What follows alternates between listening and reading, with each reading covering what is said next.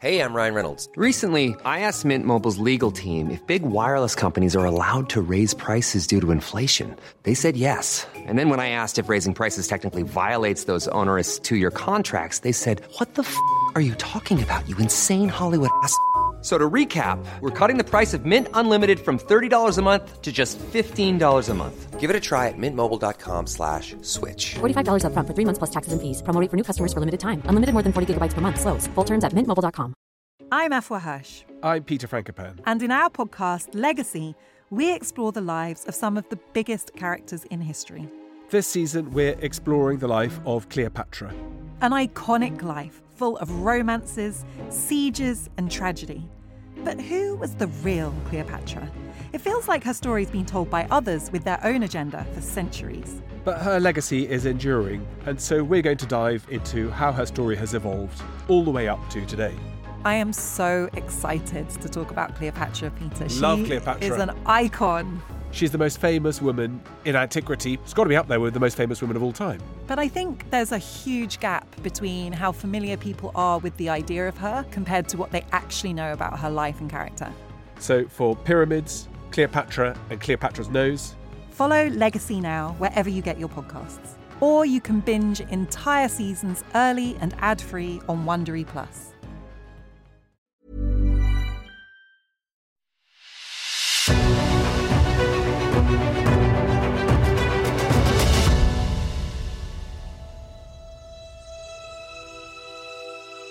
It's The Ancients on History Hit.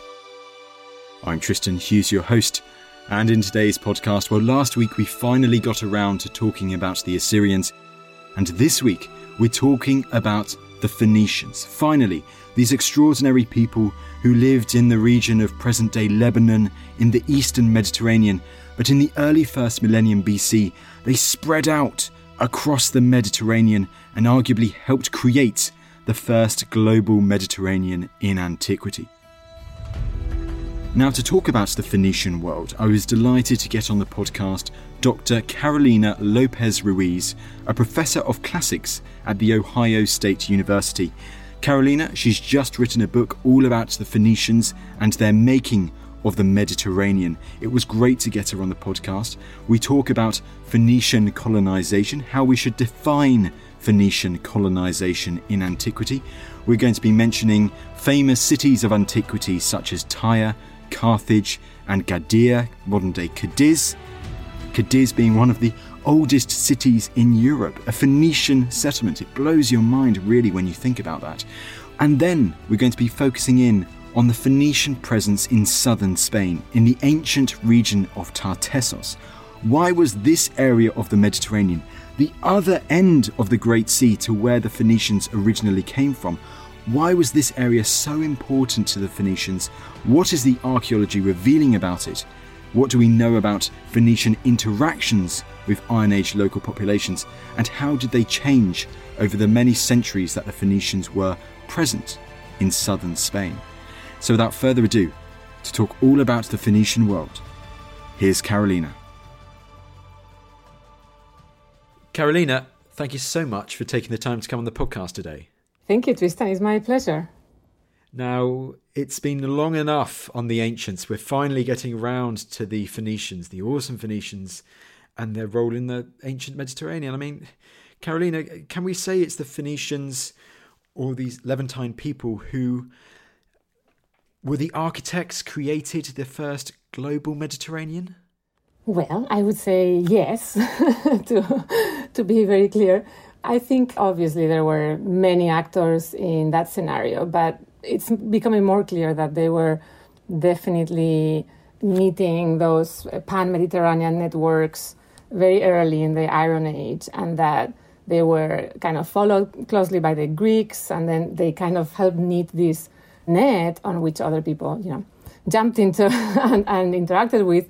But they were really crucial actors in connecting existing local and regional networks and creating this really broad roadmap, let's say, from east to the Atlantic, right? From the Levant to the Atlantic. So I would say that they shaped the Mediterranean in the early Iron Age in a crucial way, yeah. And if we really delve into the background of this topic first of all, Carolina, I mean, the origins of the Phoenicians, as it were, in what area of the Mediterranean are we talking as from where the Phoenicians came from? Whom we call Phoenicians and the ancients called Phoenicians were basically people from the coast of modern Lebanon, but really spilling out of those modern frontiers, what today would be northern Israel and the coastal North Syria. So, but that kind of range of the Lebanon mountains and the seacoast. So they are basically the continuation of the Canaanite cultures of the Bronze Age that survived into the Iron Age with a great deal of continuity, actually, culturally, linguistically, even in terms of institutions and so on. And these coastal cities, Tyre, Byblos, Sidon, right? They are the ones who start this expansion, let's say, cultural, commercial expansion, and colonial eventually. Yeah, so we're talking about that area of the Levant in particular. And I also realise this is perhaps a trickier question than it might originally seem, this who were the Phoenicians? Because, Carolina, please elaborate on this and my ignorance on this, but it's not as if it's a unified state of Phoenicia, is there? No, of course not. And that's very often brought up, right? Like, well, they never were a unified people and so on. But we're talking about the early first millennium. We're talking about city-states of the same sort that you had in the Levant at that time. Think of the Aramean kingdoms, the kingdoms in Israel, right? When they were independent kingdoms. It's a very typical type of political organization in the ancient world before the great empires of Greece, Rome, and so on. And we had the same kind of framework in Greece itself, right? City-states, independent city-states, which were never a unified state or nation, let alone nation, right? Until they were kind of forcefully unified under Alexander the Great and then under the Romans. So we're really not talking about anything very different than when we talk about Greeks and Greek city-states. They were independent states, but unified culturally in terms of language, religion, and customs, as Herodotus said of the Greeks. I believe that that can be broadly applied to the Phoenicians, and that explains why we see so much homogeneity really across their networks and why others had a pretty easy time recognizing them and calling them Phoenicians, right? So yes, that is what you said is exactly right, yet we can talk about at least a culture, yeah. And you mentioned Herodotus there and people talking about the Phoenicians. So it begs the question, what sorts of sources do we have when studying the Phoenicians? That's a problem because, well, compared to other Mediterranean peoples, other Iron Age peoples who are not Greeks or Romans, we do have a lot of sources. But compared to Greeks and Romans, we have very few sources. So when we talk about Phoenicians, basically, in terms of emic sources in their own language, we are talking about inscriptions, and there are, I think, about 10,000 inscriptions. Most of them are little tiny inscriptions and funerary, like very formulaic inscriptions from, cemeteries and votive dedications. We have some royal, longer inscriptions, some inventories, some temple tariffs, so to speak, and some other interesting stuff. But mostly a lot of short documents, about 10,000. But still, they are not literature, right? They are inscriptions, which has a limitation as to the type of language and content that you convey in them. And then in later times, we have some authors that are writing in Greek about Phoenician matters, from a Phoenician perspective, like Philo of Byblos or others, but some fragments of ancient historians. But mostly we have lost their literature for historical reasons, mainly the destruction of Carthage and and then the kind of oblivion of the archives in Tyre and wherever else there were archives. So they don't have a manuscript tradition as the Greeks and Romans managed to preserve and put together. Or the Hebrews, right? You have the Hebrew Bible. So the Phoenicians don't have that. They're not alone. Most ancient Mediterranean peoples don't have that. The exception are really the classical and biblical traditions. So we are very limited in terms of discursive sources from themselves, which puts a big hamper on how much we can say about their own identity and, perception of themselves. That's one thing in terms of writing stuff. Then we have tons of archaeology, which is great because also that is a source that keeps growing. And so there's a very interesting dynamic there where, you can keep going back to sources which are mostly external, Greek and Romans, talking about Phoenicians, some Near Eastern sources, Assyrian, mentions of the Phoenician cities, biblical, some Egyptian, right? So you have a lot of external sources. And then you have archaeology. So a lot of recent and ongoing discoveries, epigraphy, that also has the potential to grow because that is found archaeologically, right? Inscriptions. So there is a lot of potential to slowly reconstruct their culture using both internal emic sources and external ones and archaeological ones, if that gives you a very brief Well, I mean, idea. absolutely. I mean, it's a good brief to start with, and I'm sure we'll return especially to the archaeology when we focus in on certain places of the Mediterranean where we have very good evidence for the Phoenicians, no doubt southern Spain in due course. But very quickly, first of all, if we talked about the origins of this expansion, this going forwards from the eastern Mediterranean, I mean, do we know why at the start of the first millennium BC, we start seeing all this Phoenician expansion westwards? It's hard to tell for sure, but the general idea is that the main driving force was the search for metals, right? Metal resources, exploitation of metals, trading metals. That's a good guess because the places where they seem to be drawn to at first in Iberia, even the Atlantic coast of Iberia are, and then Sardinia and Cyprus, they are very rich in metals and particular areas that we can talk about that later about Spain that give access to very spectacular and rich metal resources. So that's one safe guess as a main driver. Now, why at that point? Why or who is doing it exactly? Probably Tyre from literary sources and archaeological data. You can gather that Tyre was behind the initiative. But why at that point? It's hard to know. It seems that they do it in a pretty organized way because to really settle that far and so many points that are interconnected, you are really supporting a long trade network that you can secure, right? With routes that you can, keep using for centuries. So it seems to be pretty well organized. And that is a different view that we've been arriving at than for decades. There was a view that it was an impulse kind of forced by the expansion of the Assyrians in the 8th century, later in the 8th century. But a lot of data has come out from the field proving that the enterprise started earlier in the 9th century, probably in the mid to late 9th century. Well, for sure in the late 9th century, probably a little bit earlier. So that shifts the weight because really the Phoenician cities were not under oppression from Assyria at that point. So this changes the picture. And it means they are doing it as an enterprise to become wealthier, to become the gateway for the Levant of all of these resources in the Mediterranean, right? And to kind of dominate those markets. So that's kind of where we are at in a nutshell. So if they have these motives, and let's say these settlers are going from these places you mentioned like Sidon, Byblos, Aradus, Tyre, when they are making these settlements elsewhere in the Mediterranean, this idea of colonisation comes up. But colonisation today compared to, let's say, colonisation in antiquity, how should we define colonisation by the Phoenicians? That's such a hard topic to, yes, because it's very easy and kind of inevitable to impose our ideas of kind of Western European colonization onto ancient colonization. So obviously a lot of historians and, archaeologists have been nuancing that and, and making sure we don't do that.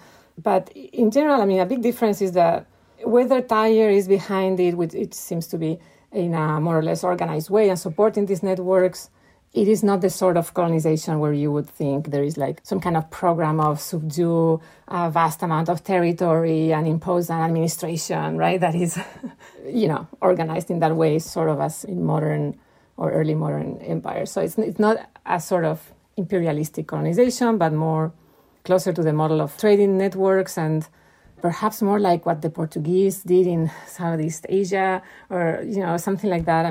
It's hard to find very good models for that. Greek colonization is fairly close. Like there were mother cities, they maintained relations and kind of supported their colonies, right? And they had political alliances, religious affinities, or ethnic affinities as well. But they were fairly independent and fairly limited to a city and an area around it, the Hora, right? An agricultural area.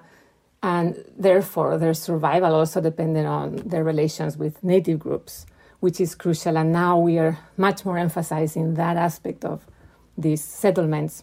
Even if we call them colonies for the sake of convenience, they survived only in, so long as they could maintain, I guess, productive relations with their surrounding environment and groups, or sometimes probably conflictive ones. We don't know a lot about it, but they depended on that environment. It wasn't a full-blown, colonization in that way. Yeah. And, well, then let's do some myth-busting of this colonisation then, Carolina. These things that seem to come up, especially when reading your book. Now, first of all, fact or fiction, and I think you've kind of already mentioned this already, but I do want to mention it. These Phoenician settlements overseas, trading posts, or so much more? Now, trading posts or much more, on the other hand, because the ideas we have of the Phoenicians, there's been so much emphasis on, there were these coastal trading posts, very limited in their activity, except for, let's say, Carthage, who develops larger grip on the area and so on. But then that is kind of putting them in a different category as trading posts than what we use for Greek settlements, whom we call colonies, and where there's more emphasis on the political organization and the agricultural exploitation of the land and so on. So there is a myth, say, going with your prompt, of the Phoenicians being purely interested in coastal activities, therefore not really engaged much with the hinterland, let's say, and with agriculture and all that. And that is really a myth, because there is not a lot of difference between Greek and Phoenician coastal colonies, and there is quite a lot of proof of Phoenician exploitation of the land and advancement in agriculture. They were actually famous as agricultural innovators, right? Like the agricultural treatise that the Romans used was by a Phoenician, Mago, right? It was translated into Latin, and Cato used it, quotes it. Maybe he translated it, I'm not sure. So it's very interesting that we've developed this dichotomy of Greek and Roman settlement is more agricultural and Phoenician more commercial, because that is a cliche that has all sorts of connotations of, the people attached to the land, they're more invested in their citizenry, and there's some perception of higher social order or something, or moral quality attached to that than the commercial entrepreneurs. They are greedy, they're just, they're merchants. You know what I mean? So there is always more to to these myths than just what you may think. Yeah. I mean, do you think there was this desire to try and, to make Phoenician settlement, Phoenician colonization look different to Greek colonization, Greek settlements across the Mediterranean, therefore, by these ancient writers? Why, as you say, do these myths come about? Yeah, I don't know to what degree we can see this in the Greek and Roman sources, or it's more of a modern, idea of the non-classical culture, the Semitic culture, that it has to be as different as you can make it to the classical ones. Now, when we're talking about Roman propaganda, let's say, and Roman sources about the Phoenicians, yes, there you can totally see that emphasis. I mean, there is a cliche of, of the Phoenician as greedy and more corrupt, and more, the seafaring people who are more interested in trade and more corrupt and so on, versus the Roman characteristic of attachment to the land and so on. While really, they did do that in their propaganda, while really, the Romans became a maritime power as soon as they could. Apparently they kind of did industrial espionage on the Carthaginians by copying boat making techniques from a shipwreck, or that goes the idea or the legend, if it was a legend or if it was real. And then they became a maritime power. They kicked the Carthaginians' butts in in the First Punic War already by naval battles, and there you go. So yeah, there is a lot of it that is, some of it at least goes back to antiquity, as especially setting the Phoenicians, the Carthaginians in particular, as alter egos of the Romans, while if you dig a bit deeper, in Greek sources especially, there is a bit of everything. They're not particularly disparaged as anything very different from Greeks in those terms. Okay, fair enough. Well, you mentioned the First Punic War, Greeks and Romans and all that area of the Mediterranean. Just before really delving into the Western Mediterranean proper and some particular areas. Just as a more of an overview, you mentioned Iberia already and Carthage, but what sorts of areas were the Phoenicians making settlements in this period? They were all over the place. Actually, some of the earliest settlements are in the far west, before Carthage, which is on today's Tunisia, right? Before that, the earliest evidence of Phoenician settlement, or intense activity at least, comes from Huelva in southern Spain, which is around the Strait of Gibraltar, right? In the mouth of these rivers that are connected to this very rich mining area of Rio Tinto. So that is where the earliest evidence for Phoenician activity has appeared in the last couple of decades. But this is kind of scholarship takes very long to to get these things out. There, and then in Sardinia also, where there is a lot of great resources. So there's like a first phase in the late 9th century that is really reaching all the way out there. And then they settle in Gadir, also Cadiz, today's Cadiz, also at the end of the 9th century. That seems to correspond to Carthage, or maybe a little bit later, Carthage at the turn of the 9th century to the 8th. At the same time, on the coast of Morocco, on the Atlantic, there is Lixus and Mogador, so there are colonies there that go back pretty early. But soon enough, during the 8th century, so you already have these extremes, right? You have Kition in Cyprus, 9th century, a place in Crete like Komos, which already has also indication of Phoenician presence. So then you have this east-west very broad line. And then it starts filling up, right?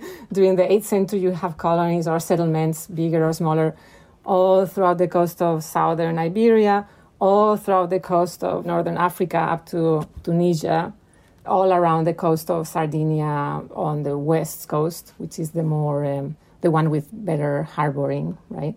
And the Balearic Islands a bit later, 7th century, and then on Sicily as well. Sicily, pretty early on the western and northern part of the island, Motia, Lilibeum, Panormus, Palermo, right? Those go back to also this 8th century, maybe Motia a bit earlier, this stage. So there's several stages from very early contact to more settlements, but they're really kind of distributed all over the place, except where the Greeks settle, which follow fairly closely, and it's almost like they distributed, right, these areas. The other part of Sicily, then the Greeks are on Libya, northern Libya, and of course, Asia Minor, the Black Sea. So different areas completely. Does that give you more or less a Absolutely, picture? Yeah, it absolutely does. It's really kind of like they're piecing out the Mediterranean together. Weirdly, it's really interesting.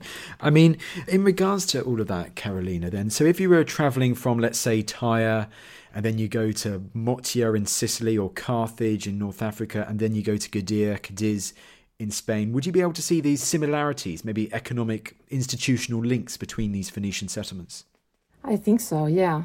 Yeah, where there is enough evidence, you have very similar types of burials, types of construction, cults, right, cultic places that are, where there is worship of the same gods, Baal, Astarte, and so on, with local variants, Baal Hamon in Carthage, or Melkart in Gadir, who is the main god of Tyre, but they're all in the same kind of spectrum of Phoenician religion. So you would see similar customs, you would see, similar trades and specialized types of work that they did. And of course, they would speak the same language pretty much for centuries, which is well attested in inscriptions in all these places. So, yeah, I think like Greeks going around the areas where there's Greek settlement, they had their networks and they would recognize each other and harbor each other and so on. But that's amazing, Caroline. So you could find a Temple of Melkart in Tyre, at the eastern edges of the Mediterranean, and then find another Temple of Melkart on the far western edge of the Mediterranean at Cadiz, at Gadir. That's just astonishing to think. Yeah, and that is one of the, big signs of this axis, right, from Tyre to Gadir that scholars have, talked about. There is an affinity that is linking the institutions and the cities through religious affinity, right, and the religious institution, such as the cult to Melkart, who is a god also attached to the city. I mean, his name probably means the king of the city. So it's Baal as the king, as the city king and founder. So we have one of the few foundation stories. It's about the foundation of Gadir, transmitted by Strabo, and he exactly mentions this, how the Phoenicians, according to tradition, followed an oracle of Melkart, of the god, right, being Melkart, And they had 3 attempts, failed attempts, because the sacrifices were negative, until they found the right place, and they put the city on one side of the island and the temple on the other side of the island. And that is just very indicative of, again, of this connection. And in a very similar scheme as what the Greeks did, there was a divine consultation and a divine sanctioning of the whole enterprise, right? I mean, absolutely. And I'm guessing, are there similarities, therefore, between that foundation story and their one of Carthage too? Yeah. Well, they are a bit different. Strabos is less mythologized. Like, whatever his sources, he seems to be, transmitting a more aseptic account. There is the oracle, but, people did consult oracles and did these things. So, whereas the foundation story of Carthage with the figure of Elisa and then, then used by Virgil, it appears in several sources. And it seems to probably go back to some scheme that probably goes back to Phoenician culture, but it's harder to disentangle. And there is a link to the cult of whether Melkart or Baal more generally, because it's mentioned that when Elisha set out from Tyre, they collected a group of people from Cyprus, including a priest of Baal. Well, they call it Zeus or Jupiter, Jove, whatever the version. So there is a cultic component as well, but it's not attached to, let's say, an oracle and the foundation of a temple, if that makes sense. Okay, absolutely fair enough. Just before we really delve into Spain and Gadir and Tartessos, it's just it does seem those names from reading your book and all of that, of Tyre, Carthage and Gadir, of all the settlements, these 3 seem to be the big 3 in Phoenician studies, as it were. Yes, and according to all the traditions that we have, they are connected to Tyre. And that is why, again, one could say, well, where is the hard proof? We don't have Tyrian documents saying we sent a colony. But when different types of sources from different periods talk about Tyre as the founder of these cities, and then you actually find, in the earliest stages, you find pottery that matches the types of pottery that experts match to Tyrian pottery types at those periods exactly. And, there's all these sorts of indications that they were linked to Tyre. And in fact, in later times, in more historical times, we have more sources from classical authors, of course, but, they are historical sources talking about the relations they had, how the Carthaginians sent tribute to Tyre, some kind of, even if it was a symbolic thing, they maintained a relationship for centuries. For centuries, indeed, you say that symbolic thing, because by then, surely, Tyre it's past its prime. It's met a decline. It's met figures like the terrible Alexander the Great, but people are still going there several centuries later. Yes. Yeah, we cannot underestimate the importance of that symbolic, historical link, right? What it meant for them. That was the founding city, yeah. Absolutely.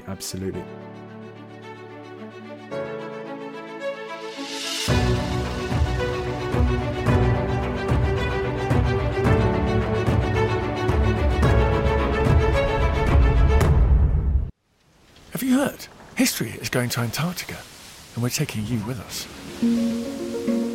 I'm going to be part of an incredible expedition to try and locate the missing Endurance shipwreck, Ernest Shackleton's vessel that was crushed by the ice and sent to the depths during his attempt to cross the vast continent from side to side. Whether you're a Shackleton expert or this story is completely new to you, we've got something special for you. It starts on the 7th of February, when we'll be dropping a captivating mini-series that tells the tale of just how Shackleton and his crew managed to survive months stranded in the coldest place on Earth with no shelter, no ship, and no contact with the outside world.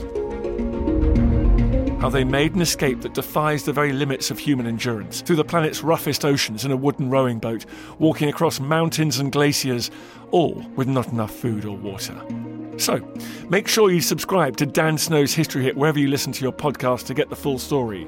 Endurance 22, coming February 7th.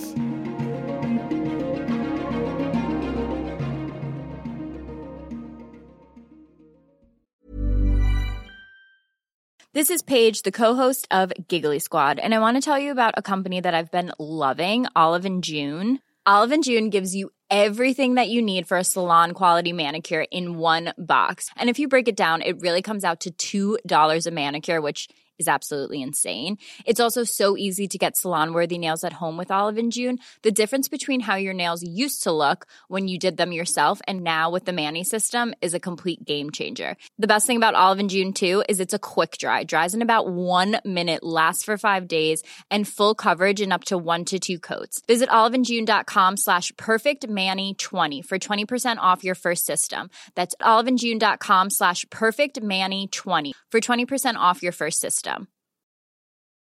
There's never been a faster or easier way to start your weight loss journey than with PlushCare.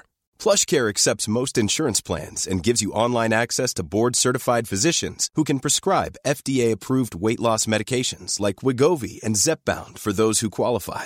Take charge of your health and speak with a board-certified physician about a weight loss plan that's right for you. Get started today at plushcare.com/weight-loss. That's plushcare.com/weight-loss. plushcare.com/weight-loss.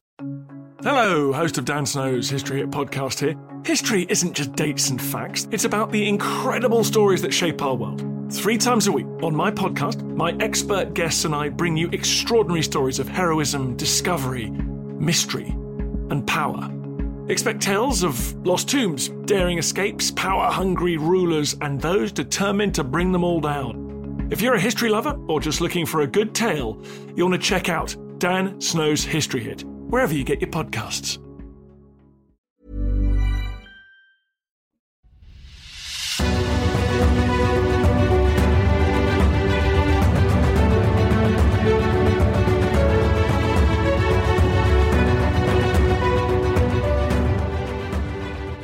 One further question on that, because of course, Carthage, Gadea, they are settlements, they've come from Tyre, but in time, don't they create their own settlements as well? I mean, do we still see through the settlements that places like Carthage and Gadea make elements of the Levantine elements in their own construction?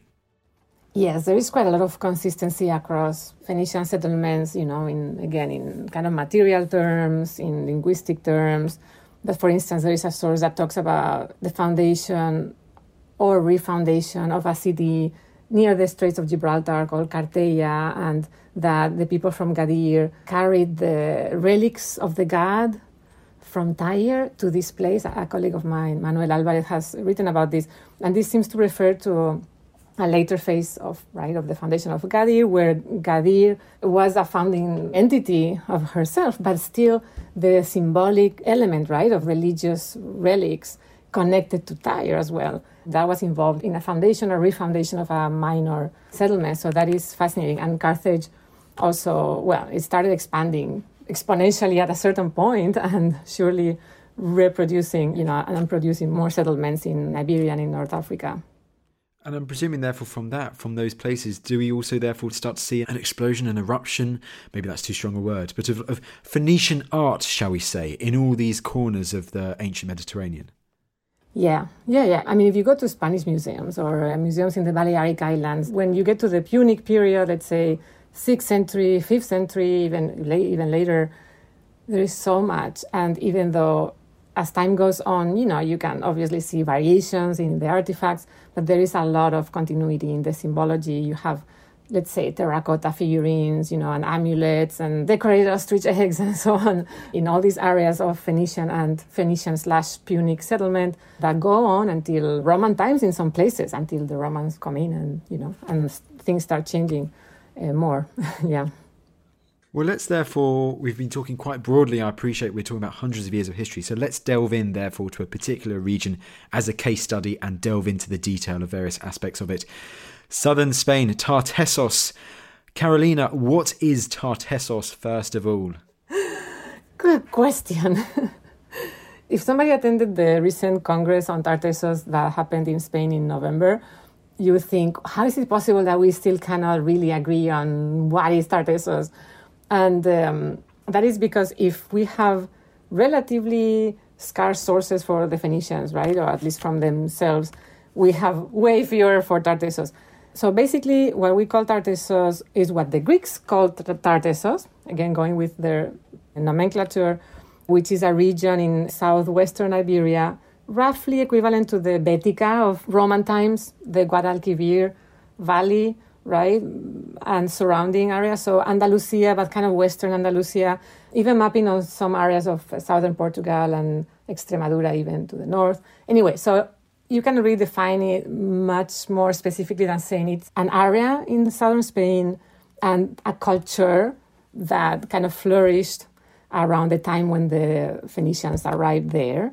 So from the 8th century, especially 8th and 7th centuries, you have archaeological remains of local groups that develop this so-called orientalizing culture, for the lack of a better term. That is a local culture that has absorbed and developed through the adaptation of Levantine and especially Phoenician elements, broadly construed. I mean, there are things that you can kind of see similarities to or influences from Sardinia or from Cyprus, but overall Levantine. So it's the Tartessians are kind of, to put it very simply, kind of like the Etruscans of ancient Spain, if you want to. The culture is a bit less grand. We don't have these huge necropolis, but we do have necropolis. They also have tumuli, where local leaders were buried with luxury items, many coming from the Phoenicians, other local adaptations of stuff. So there is a local culture that gets richer, we think, via the interaction with these Phoenicians, probably acting as middlemen in the whole metal business and trade in general. And these groups use this interaction to create an aesthetic and a visual material culture that makes them more visible and makes them look more powerful, right?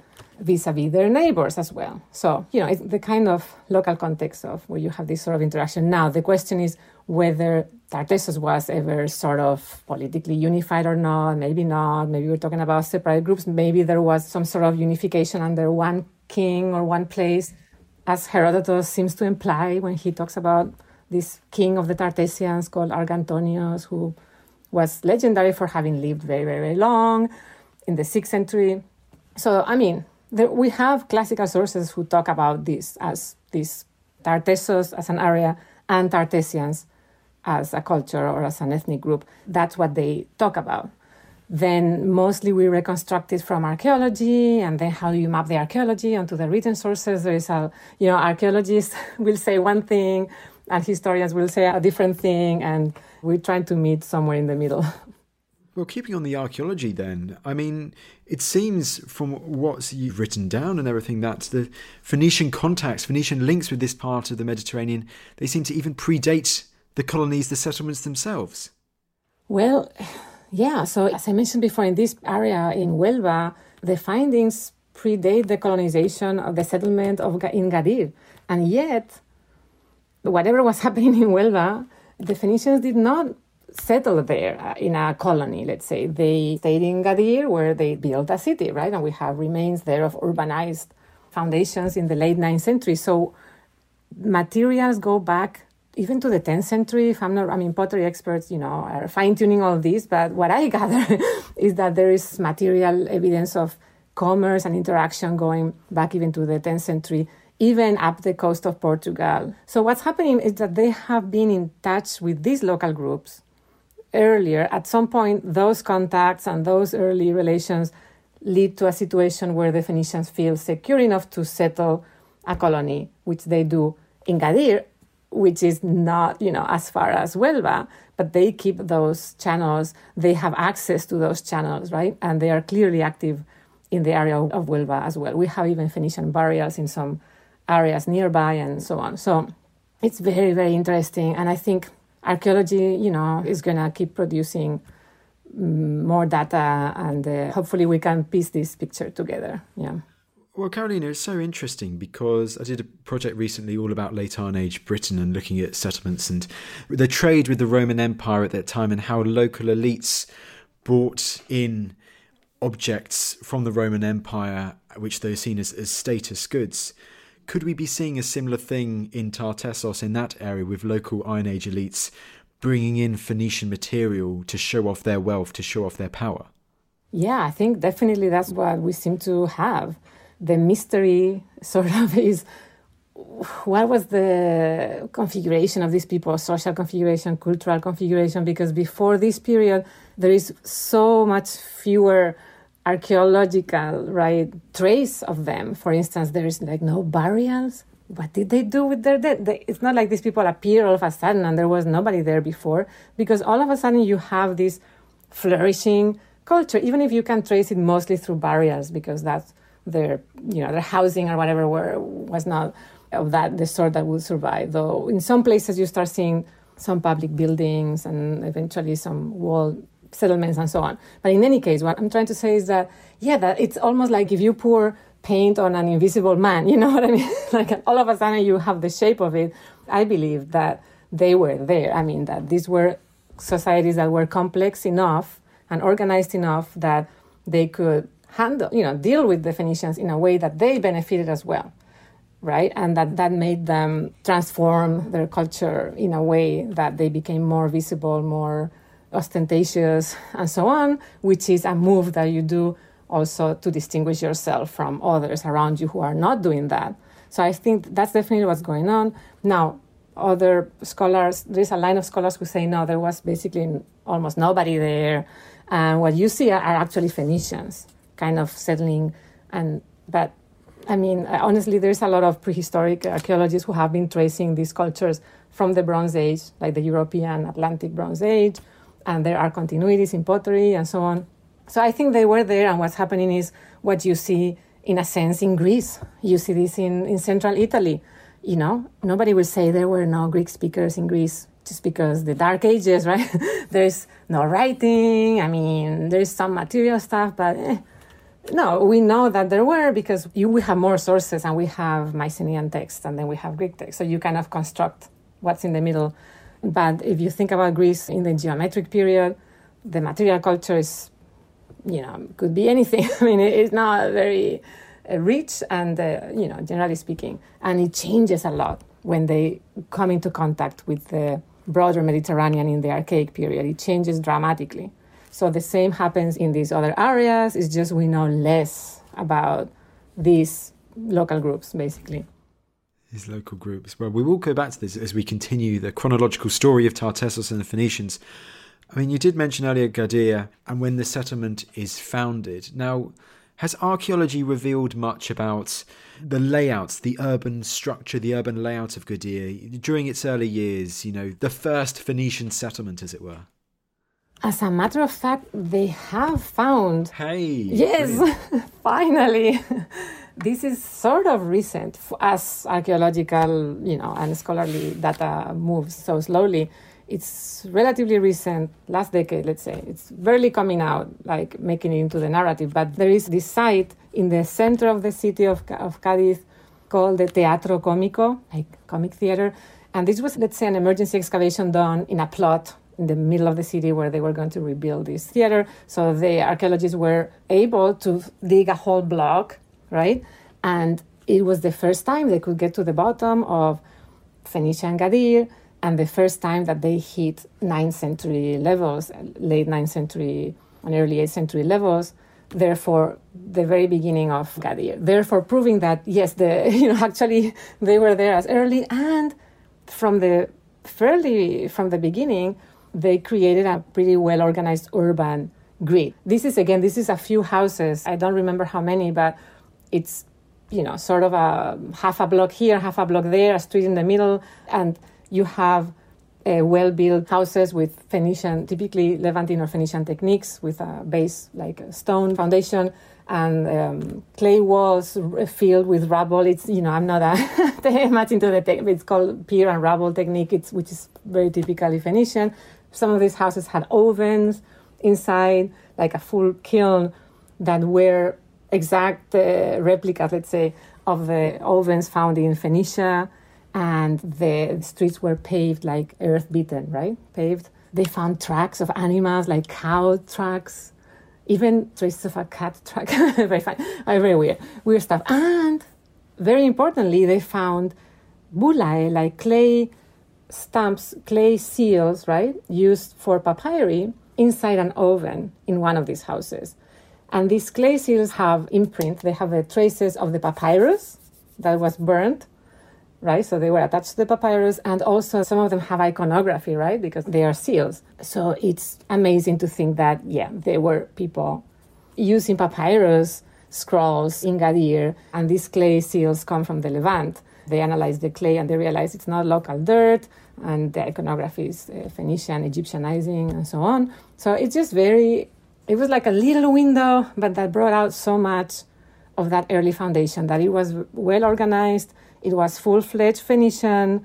Of course, very soon they would incorporate local people and families would become mixed and all that. I'm not denying that, but it is a Phoenician foundation.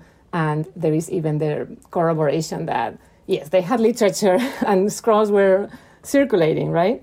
It's just we don't have them, unfortunately.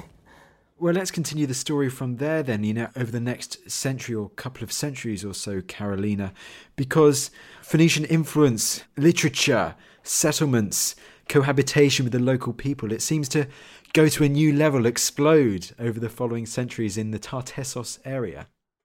Yeah, well, you have a lot more settlements, again, all along the coast, but also during the 7th century you have increasing archaeological evidence, again, mostly from burials, but then you have some places that have yielded like sanctuaries. There's a few, especially in Seville, well, just outside Seville, the Carambolo sanctuary is pretty spectacular. Well, now it is not because it has been buried under cement, but it was well excavated, and there's digital reconstructions, and they found a statuette of Astarte, most likely connected to the place, dedicated to Astarte. So in these places, what you see is, first of all, you see a clear Phoenician hand that is kind of the construction techniques. A lot of artifacts are Phoenician or Phoenician-like, but then you have clearly an input of local culture as well, and that is local pottery or decoration that is kind of Levantine, but kind of different. So what you would expect of a context of hybrid practices, right? And cultural hybridity going on.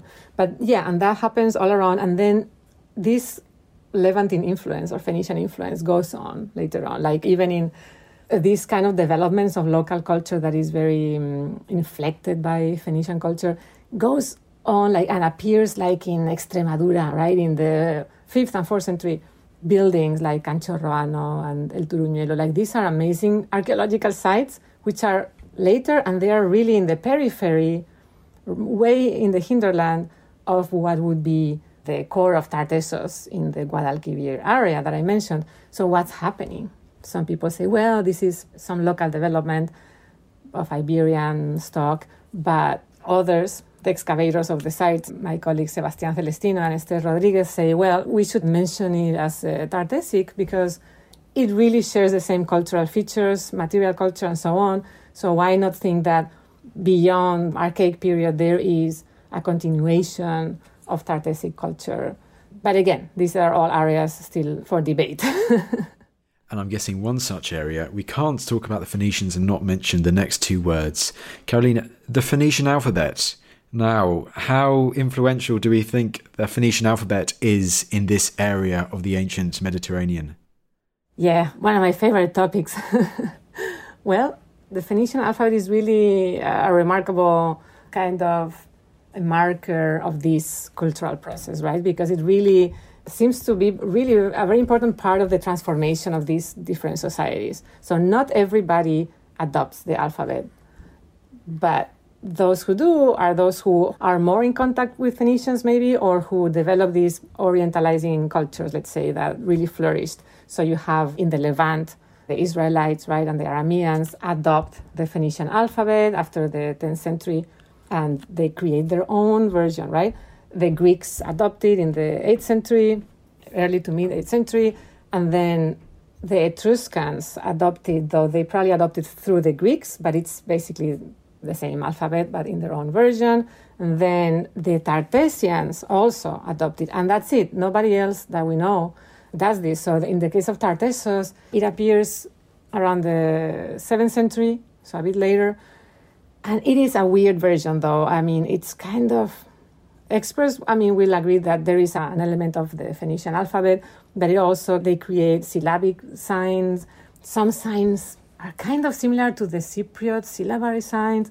It's a very particular kind of thing, but they adopt writing as part of this wave. So this is all part of this wave of alphabetic writing, and that is especially picked up by the same culture that really emerged from Greece, Etruria, Iberia as perhaps the more orientalizing and sophisticated ones. Whereas in North Africa, there are no local adaptations. There is the Phoenician alphabet, and it appears everywhere, but there is no local separate script that develops from it, which is interesting, or neither in Sardinia at this point. So it doesn't happen everywhere, and I think that is significant and something to work with as well. Like, why do these adaptations happen in one place and not the other? It surely has to have to do with local conditions, right, and local groups.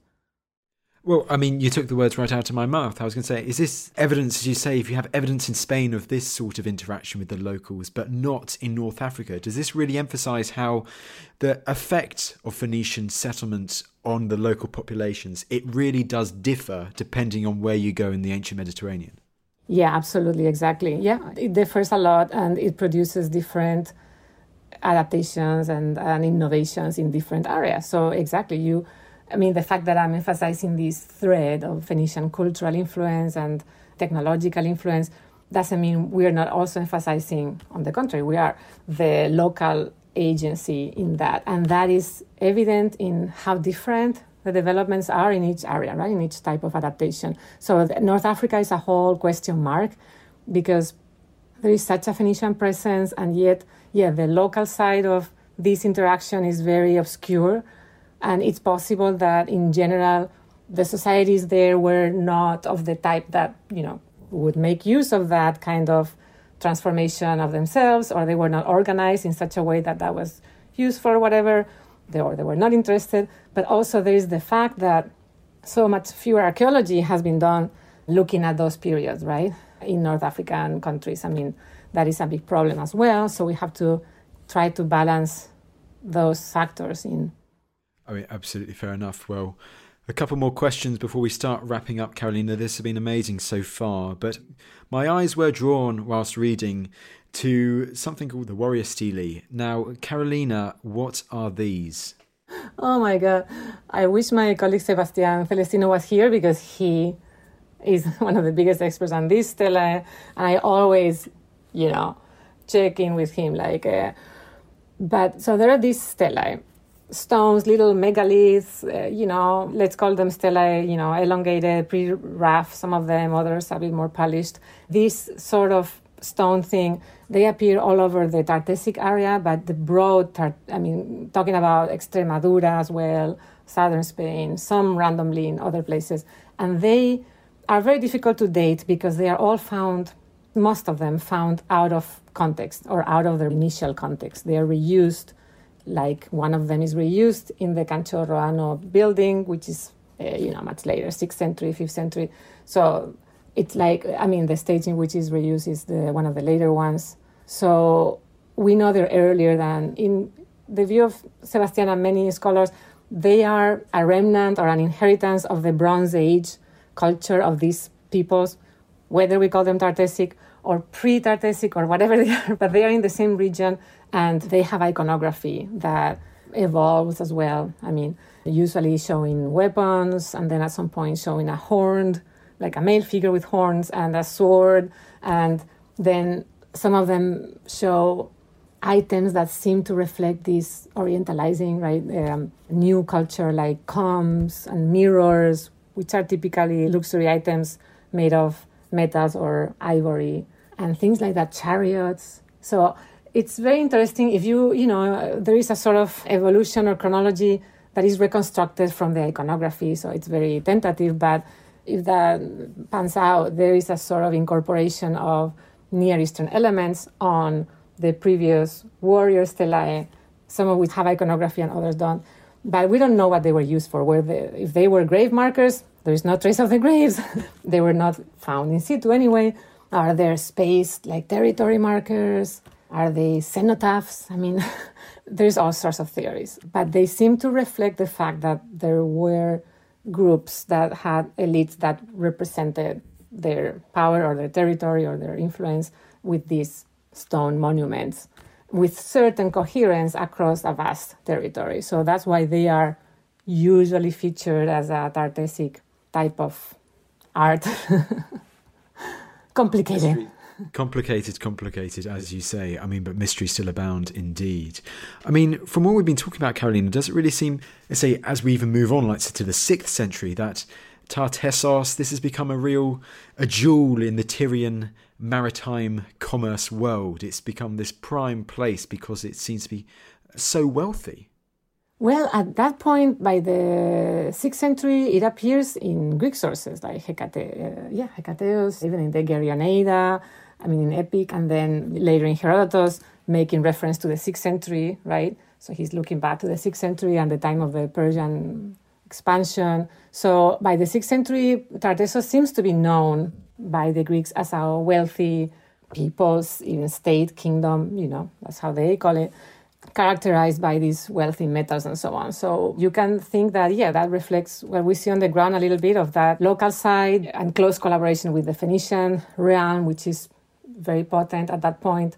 And then by that time, things start changing, like by the turn of the century, 500 or so, that's when Carthage really picks up, right? Takes off as a regional power and seems to take over those Western networks that before were more like independent Phoenician networks of the earlier Tyrian, right, the tradition, let's say.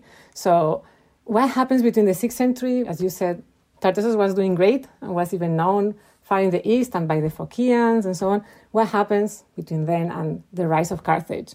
When Carthage draws the first treaties with Rome in 509, according to our sources, which is exactly kind of marking that inflection point where the Romans know they have to deal with the Carthaginians if they want to have any say in Central Mediterranean trade. So Carthage is kind of taking over. So there are different theories, but I can get into it if you want or not. But there is something going on that... Yeah, go for it. Absolutely go for it. Well, that has led scholars to talk about the crisis of the 6th century. So sometime in the second part of the 6th century, after this king Argantonius that Herodotus mentions has died, or whatever happened, there is a point there where there seems to be disruption, like on the ground. Let's say archaeologists say that so many settlements get abandoned, you stop finding the kind of wealth that you found before, there are discontinuities, and then, maybe some part of it has to do with Tyre's own situation, like maybe Tyre just kind of lost grip of these networks, because at that point it became under the Babylonian grip and then later Persian, but the Babylonians may have had something to do with it. Maybe there was something else that happened. There may be some indication of a natural disaster, but I leave that to other colleagues. That would be really cool if they could track that there may have something may have happened that really affected the harbors and the logistics for some time, maybe a combination of things. And then Carthage either taking advantage of that configuration of things or in part creating it, maybe. The point is that at the end of the 6th century, this whole world changes a lot because, the Western Mediterranean seems to become more isolated from the East, more dominated by Carthage, and at the same time, Carthage and Rome really get into a collision course there that will explode in the 3rd century with the Punic Wars. There. Nicely done. Nicely summarised right there, Carolina. I mean, I've got a couple of questions that I'm dying to ask now, and that's in regards to, you mentioned Carthage. Of course, we're talking about the Western Mediterranean and these settlements in southern Spain in Tartessos, but do we have evidence for even further exploration, even further travel from Phoenicians, by Phoenicians? Oh, yeah, that is one of the few areas where we have some sources from, Greek and Roman sources that talk about this periploi, these explorations from the 6th century, the 5th century. I mean, there are different mentions of various periploi. One of these explorations has its own textual tradition, the Hanno, the expedition by Hanno, where there is a Greek text, maybe, in theory, based on a Phoenician text, according to what the text itself says. It says that it was that the Phoenicians, the Carthaginians, set this up in a temple, in the temple doors at Carthage. But whatever the case, this is, for instance, one exploration where a Carthaginian contingent surrounded part of Africa down to somewhere in tropical, somewhere around the equator line, Congo or something like that. I don't know. We don't know for sure. But it's very interesting. And then there are other mentions. The most famous one, this notice that the Phoenicians surrounded Africa, and this would have happened under an Egyptian pharaoh's Necho, like commission. And probably, I have to check that, but I think in the 5th century as well, maybe 6th century. Anyway, the circumnavigation of Africa. And again, we don't have a lot to go on. Some of these are just random mentions, and there are several of them, but we know the Greeks were doing the same. They had traditions of periploi from Massalia, and there are several of them. And this is a kind of genre that we think that reflects real explorations, and that is very interesting because probably the Phoenicians would not want to give away a lot of information of what they were doing, right, to the Greeks, or vice versa, which might explain why there's not a lot of details of what they did, the same way that in early modern times, Portuguese and the Spaniard and the British or whatever would, try to keep their trade routes more or less to themselves and so on. So yeah, they did get around. They were very good navigators and possibly circumnavigated Africa, and very likely went all the way up to the British Islands, for trade. Up and down the Atlantic coast for sure. How up, we cannot know, but definitely they were going up and down the coast of Portugal for sure, possibly farther up. I just find it fascinating, perhaps, that if you had these Phoenician explorers, one might, landing somewhere like the Canary Islands and finding what they found there, or then perhaps one on Orkney or the Channel Islands. But it's so interesting to think what they would have found at those places and how it was then reported in turn. Yeah, and it's weird because, the Canary Islands there's a huge question mark there as to when the first human settlement starts there, and I don't want to even get in. Opinions vary so much that you wonder how is it possible, but I don't think there is trace of Phoenicians there. But people who know about navigation says that crossing the Straits of Gibraltar to begin with is very dangerous to do in those ancient boats because of the currents. You need to know very well what you're doing, when you're doing it, know the currents very well, and apparently it's very complicated and dangerous because if you do it in the wrong moment, or you can be taken out by the current all the way up to Galicia or whatever, or all the way down to maybe to the Canary Islands. You can end up who knows where. so yeah, they knew what they were doing, and I'm sure many of them got lost too. Carolina, this has been an absolutely amazing chat. And if there are any other questions or any other things you want to mention, please do right now. My last question to you is, and I think it's pretty self-explanatory because of what we've all been talking about, but it's really stressed, doesn't it, how important it is to include the Phoenicians when studying the ancient history of the Mediterranean and the people of the ancient Mediterranean. It's not just the Greeks and the Romans going to all of these places and more. Yes, exactly. Yeah, it's like we're missing a whole dimension of ancient Mediterranean history if we don't take them into account. And in fact, the Romans and the Greeks took them into account a lot. And that's why we have sources about them. And not only as rivals and enemies, as in the case of the Romans, is most famously, but as cultural agents, as inventors, as models for political organization, like Aristotle talks about the Constitution of Carthage and so on. They are in Homer, they are in Herodotus, they are everywhere. So if the Greeks and Romans really engaged with them because they were part of the same world, imagine how much we're missing. But also because I think by trying to reconstruct more and more of this Phoenician world, we also gain access in part to these other peoples of the Iron Age, right, whom we know even less about, that were interacting with Phoenicians and with Greeks and with others, right? But, we can learn more about the Sardinians and the Tartessians and peoples from North Africa and so on. So they are really kind of a bridge into a whole Iron Age Mediterranean that has still a lot to yield and really gives us a much more round knowledge of the ancient world than just the classical sources do. Well, it therefore sounds very exciting for the future of this field then, Carolina. Last and certainly not least, your book on this topic just released. It is called Phoenicians and the Making of the Mediterranean. Fantastic. Well, Carolina, thank you so much for taking the time to come on the podcast today. Thank you so much, Tristan. It has been my pleasure. Well, there you go. I hope you've enjoyed our podcast with Dr. Carolina Lopez Ruiz all about the Phoenician world, with a particular focus on the Phoenician presence in southern Spain. If you enjoyed the pod, then why not consider having a look at Carolina's new book, Phoenicians and the Making of the Mediterranean. Now, whilst we're on the topic of books, I will also highlight my new book. If you find the career of Alexander the Great extraordinary, but want to know why the events that followed Alexander, that followed his death, are even more extraordinary, this Game of Thrones meets Lord of the Rings, but non-fiction, as one recent reviewer described it, then why not have a look at that book, Alexander's Successors at War, The Perdiccas Years. We'll put a link to that in the description below too. Now, that's enough from me about books.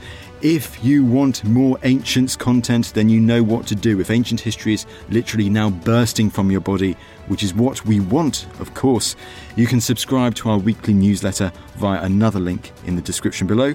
And finally, last but certainly not least, if you'd be very kind to leave us a nice rating on Spotify or Apple Podcasts, or wherever you get your podcasts from, that would be greatly appreciated. See you on Sunday.